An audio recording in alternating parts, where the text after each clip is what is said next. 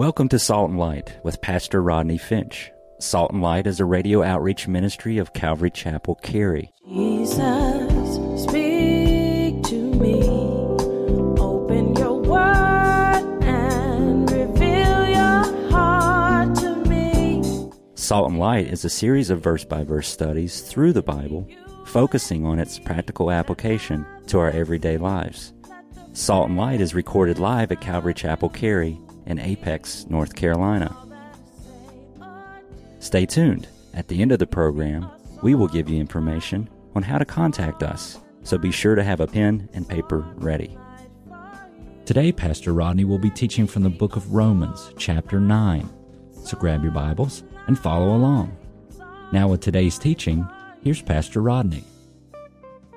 A biker who was riding along a California beach when suddenly the sky clouded above his head, and in a booming voice the Lord said, "Because you have tried to be faithful to me in all ways, I will grant you one wish." Well, the biker pulled over and said, "Build a bridge. I'd like for you to build a bridge to Hawaii so I can ride over anytime I want." Well, the Lord said, "Your request is materialistic. Think of the enormous challenges of that kind of undertaking. The supports required to reach the bottom of the Pacific, the concrete and the steel it would take. It would nearly exhaust several natural resources. I can do it," God said, "but it's hard for me to justify your desire for worldly things. Well, take a little more time and think about something that would bring honor and glorify me," God said. Well, the biker thought about it for a long time, and finally he said, "Lord, I wish that I could understand my wife. I want to know how she feels inside and what she's thinking when she gives me the silent treatment, why she cries and what she means when she says nothing's wrong, and how can I make her a more happy woman?" And the Lord replied, "You want 2 lanes or 4 with that bridge?"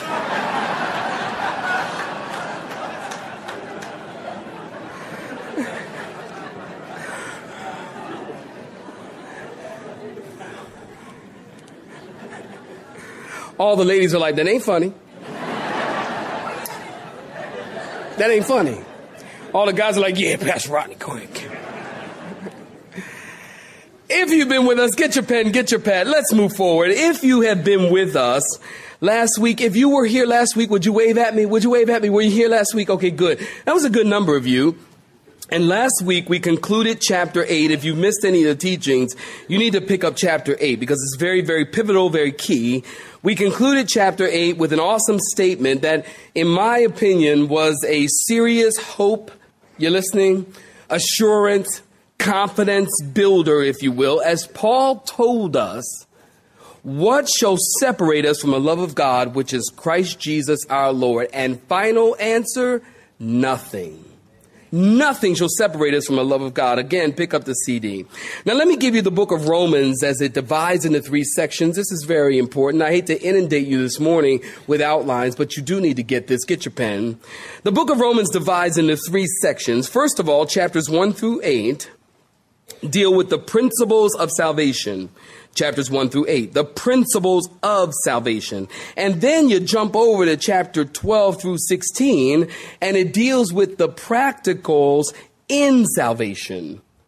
The principles of salvation and the practicals in salvation, chapters 12 through 16. Much like, here's a little homework for you, the book of Ephesians divides out very nicely just like that. Little homework for you. So now what you have is, are you listening? Chapters 1 through 8 and chapters 12 through 16, you have sandwiched between chapters 1 through 8 and 12 through 16. You got sandwiched between chapter 9 and 11. And many people have felt that chapters 9 through 11, that they are an interruption in the book of Romans. Now, should I tell you, need I tell you, that I do not believe that chapters 9 through 11 is an interruption. I don't believe the Holy Spirit interrupts the teaching of his word.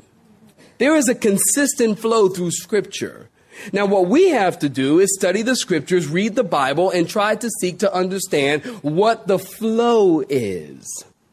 But I don't believe it's an interruption. As a matter of fact, not only do not believe that it's an interruption, but actually, if you're taking notes, you can write this down. It's not an interruption. It's an illustration. An illustration of what, Rodney? It's an illustration, chapters 9 through 11. Are you still with me? It's an illustration of the faithfulness and the sovereignty of God as it relates to Israel. The faithfulness and the sovereignty of God as it relates to Israel. Now, here's another outline that we're going to be using over the next several weeks. So you want to write this one down because we'll be going back to it each week for at least the next 3 to 4 weeks. Chapter 9 deals with Israel's past election. And then in chapter 10, it deals with Israel's present rejection. And then in chapter 11, it deals with Israel's future reception. Chapter 9 deals with what, saints? Israel's past election. Say it with me. Chapter 9 deals with what? Israel's past election. Chapter 10 deals with what? Israel's present rejection. And chapter 11 deals with what? Israel's future reception. That's how these next few chapters, several chapters, kind of outline, if you will. Now, this morning, my sermon title is God's Election. We're going to talk about that in Romans chapter 9. I should turn there myself. Romans chapter 9, we pick up in verse 1. Saints, if you're looking at it, say amen. Some of y'all ain't looking. Chapter 9, beginning in verse 1, if you're looking at it, say amen. Amen. I tell the truth, Paul says, in Christ. I'm not lying. My conscience also bearing me witness in the Holy Spirit, that I have great sorrow and continual grief in my heart. For I could wish that I myself were accursed from Christ for my brethren, my countrymen according to the flesh, who are Israelites, to whom pertain the adoption, the glory, the covenants, the giving of the law, the service of God, and the promises, of whom are the fathers, and from whom, according to the flesh, Christ came, who is over all, the eternally blessed God. Amen. Stop right there, saints. Give me your attention. Let me just tell you, listen, look at me. Chapter 9, 10, and 11 are probably the most difficult chapters in the book of Romans. And might I even say, the most difficult chapters in the entire Bible. And because they are so difficult, lots of people like to skip over them. Because they say, well, they are too difficult. Or people say, let's not get into chapter 9, 10, and 11, because not only are they too difficult, but they are too political, because they deal with Israel. Let me tell you, I do not believe there's anything too difficult in the scriptures for the average Christian to understand. You don't have to have a theological degree. You don't have to have MDiv. Don't misunderstand me. If you have a degree and you've been to seminary, that's fine. But you don't need that to understand the scriptures. And I think so often we think, well, you can't understand the Bible unless you go to Bible college or you go to seminary. I've never been to seminary. I've never been to Bible college. I just barely got through high school. Can I get a witness? My peeps. Look, I'm not that smart. I have the Holy Spirit. And I trust the Spirit of God to lead us and teach us and guide us in all truth. There's nothing we can't understand, so we don't skip over stuff here at Calvary Chapel, please. Do we skip over things? Say no. No. Oh, y'all said that with such disdain. No. No, we read the scriptures and we study the scriptures. Now, you might have heard, maybe perhaps some of you have heard chapter 9 as it deals with Israel's election. And perhaps you have a disposition on this topic. But let me just tell you before we get going that this whole topic of election and predestination, perhaps you have a disposition, but you don't have the whole revelation. And neither do I. And neither does anyone. We don't have the whole revelation of anything, because Paul told us in 1 Corinthians chapter 3 that now in this world we see through a glass darkly, but then face to face. There are certain things that we read in the scriptures that we only have partial knowledge. God only allows us a certain amount of knowledge. And that's the thing that makes him God. What makes God God is that he knows stuff that you don't know. And that's why he's God. And we're not. And I'm glad about that. I'm especially glad you ain't God.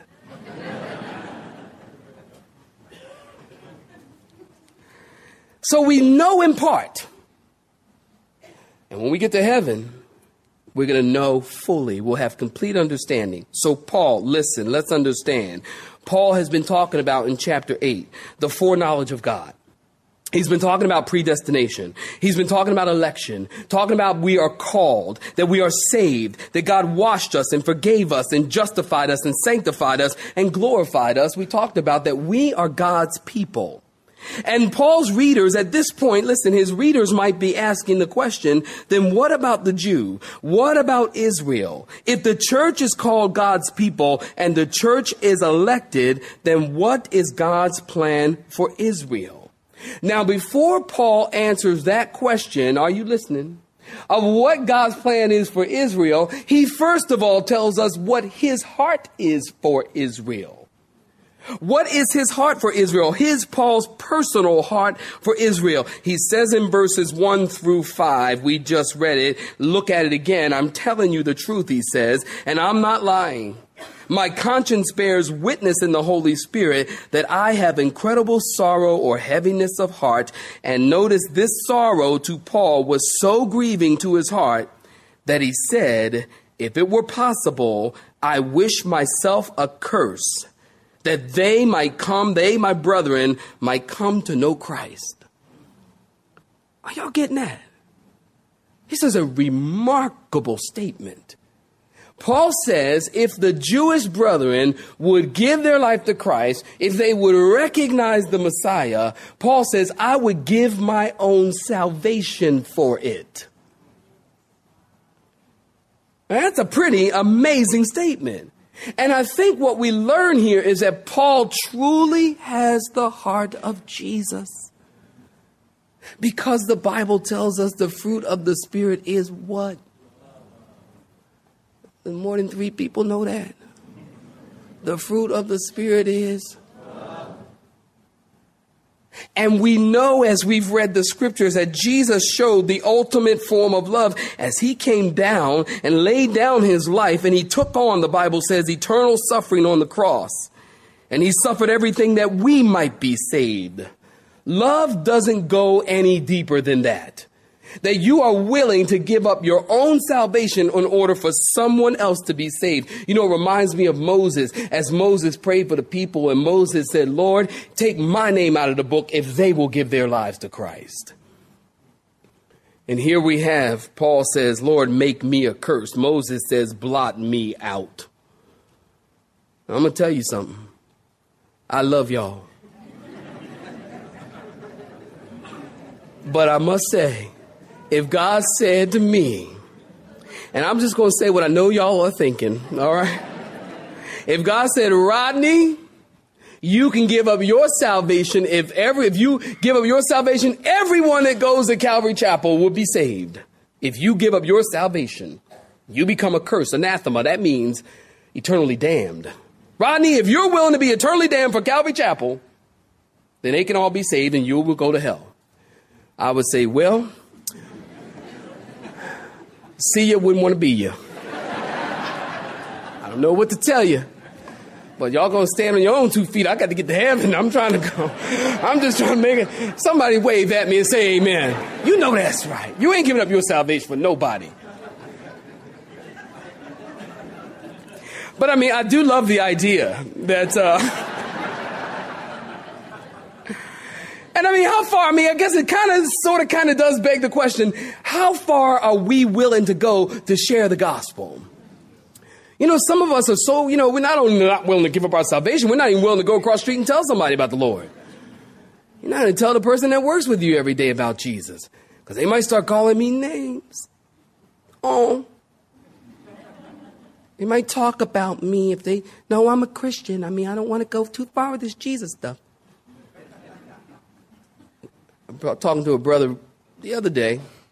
He told me he took another job, and he said, you know, I want to tell them, I've told them that I'm a Christian. He said, I wanted them to know before they really cemented and sealed the deal. He said, I wanted them to know that I'm a Christian. He said, because I believe in that. And we've taught that here at the church. You tell people you're a Christian. Don't you ever be ashamed of being a Christian. So what they're going to talk about you? They're going to talk about you anyway. You know that's right. So why not? You tell them you're a Christian. You don't be ashamed. Paul says, I wish I were accursed if Israel could be saved. So Paul, listen, let's get back. Paul was heavy because his heart was broken, because the Jewish people were lost. And part of the reason, listen, for the anguish is because they had special privileges with God.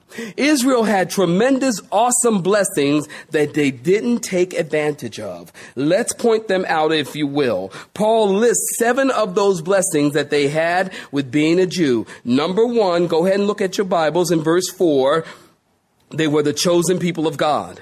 They were adopted. Acts chapter 7, where you're with us, we know that Stephen tells us the glory of the Lord appeared to Abraham. The Bible lets us know that Abraham, when God called him, watch this. When God called Abraham, he was an idol-worshiping Gentile. And yet God called him. And yet God separated him, and God took a nation from him. God made a nation from Abraham, and we have the 12 tribes. They were adopted, Paul says, and my heart's grieved because you don't know it and you don't recognize it. Number 2, talking about the blessings they had of being a Jew, the Jews were given glory. Given glory. You looking at it in verse 4?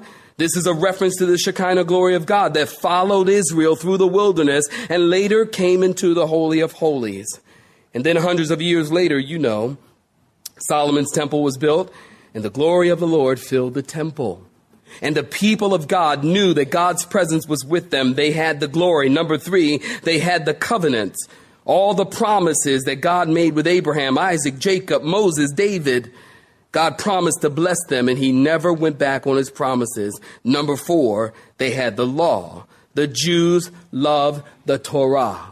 The Jews loved the law. They had the scrolls of the law. Number 5, they had the service, which is a reference to temple worship. Not only did they have the law, but God carefully and meticulously described how the people should conduct themselves in worship, and how to offer sacrifice, and how to bring offerings. And number 6, they had the promises, which can still be found in the pages of Scripture. Promises. What promises? The promise of his coming. The promise to make them a people. The promise that Jerusalem will one day become the center of the earth. The promises that are still there. And God still means to fulfill his promises to his people. And then lastly, saints, listen, last but certainly not least, they had Jesus himself. They had the Messiah. The Messiah came from Israel. Jesus was a Jew, born of a Jewish mother, reared in a Jewish home, received a Jewish education in a Jewish synagogue. And Paul says, well, all of these blessings, and you don't know who you are, and you've turned your back on the blessings of God. And Paul says that grieves me. Don't you know? Do you know anybody who you know God's called them, you know God's blessed them, but they don't realize it? And doesn't it grieve your heart? It grieves your heart. So Paul says, now the question arises, after all of these blessings, it arises that if all of this is true, the blessings, the covenants, the glory, then why are they turning away from Jesus? When Jesus walked in their midst, why didn't they receive him? With all this election stuff and with all this predestination stuff, then why was Jesus rejected? Paul answers that in verse 6. Are you looking at it? Say amen. But it is not that the word of God has taken no effect, for they are not, watch this, all Israel who are of Israel. Nor are they all children, because they are the seed of Abraham. But in who, saints? Isaac, your seed shall be called. That is, those who are the children of the flesh. These are not the children of God, but the children of the promise are counted as the seed. For this is the word of promise. At this time I will come, and Sarah shall have a son. And not only this, but when Rebekah also had conceived by one man, even by our father Isaac, for the children not yet being born, nor having done any good or evil thing, that the purpose of God according to election might stand. It's not of works, but of him who calls. It was said to her, the older shall serve the younger, as it is written, Jacob have I loved, but Esau have I hated. Saints, give me your attention before we go any further. Remember last week I gave you the definition of predestination. And remember I told you it means to decide ahead of time. Predestination means to decide ahead of time, to foreordain. Election and predestination means simply this. Listen, before you were born, before you were even in your mother's womb, God knew you. God knew you apart from anything that you had ever done. God chose you, God ordained you, and God picked you to be saved. Before you had an opportunity, are you listening, to become the good self that you are, God picked you, ordained you, called you. You must remember that God's election, predestination, calling, picking, call it what you want, is based on his foreknowledge. Talk about more about that next week. Is based on his foreknowledge. So before you were in the world and had done any good thing, God ordained you. God called you. God picked you. God predestined you to be saved. So then the question always comes up. It never fails to come up. Then if we've been predestined, elected, and picked to be saved, then why preach the gospel? If those people who are going to be saved are saved and those who aren't, then why preach? People ask, why evangelize? If that be the case, Rodney, then why are we giving out invitations to the Harvest Crusade? Well, listen, I think the answer to that is simply this. We are not God. Listen, this is deep and profound. We are not God, and we don't know who's been picked. You don't know, and I don't know. No one knows. We don't know who's called. Not only that, but God didn't tell us to be concerned with who's called or not. He told us to go. Jesus said, go and be fishers of men. He didn't tell you to go out there and find out if the fish are biting. He just go do it, man. Go and be fishers of men. Paul says the reason I preach is because in this whole election predestination thing is because God has called us to preach the gospel. That's the position that Paul takes. Now listen, the reason the Jews rejected Jesus and aren't saved, here Paul makes the point in verse 6, is not because, you looking at verse 6? It's not because God's word has no effect. Paul says, don't think the word has lost its power. Somebody say amen. Don't think the word has lost its power. He says the thing that you must realize is that they are not all Israel who are Israel. Just because they are of the seed of Abraham doesn't mean they are all children. Now listen closely. Listen, there is a difference between, watch this, Abraham's descendants and Abraham's children. You understand? There's a difference between Abraham's descendants and Abraham's children. Abraham's descendants speak of Israel nationally. The nation of Israel. Abraham's children speaks of every person who is born again, every person who puts their faith and believes in Jesus Christ. They are Abraham's children. You see, it goes on to say the children of the flesh are not the children of God, but the children of promise or the children of faith are the seed of Abraham. So God said, at this time I will come and Sarah will have a son. Verse 9. Now give me your attention. Let me tell you just a really quick story. Before Abraham had any sons, God promised him a son. And it was through this son, God said the whole wide world was going to be blessed through this son. But God wasn't moving fast enough for Abraham and Sarah.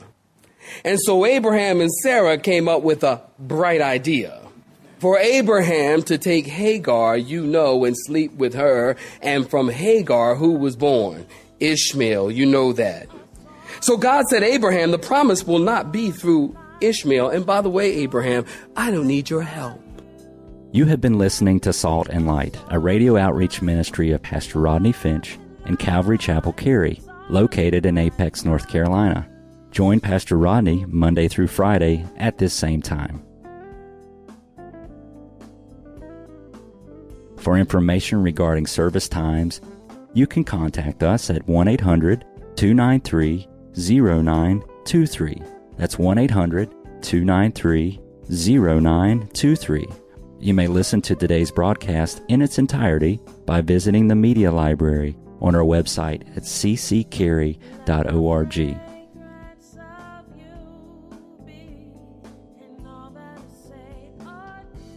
We would like to thank you for tuning in to Salt and Light and pray that you have been blessed. Until next time, may you be salt and light. Let me be a salt.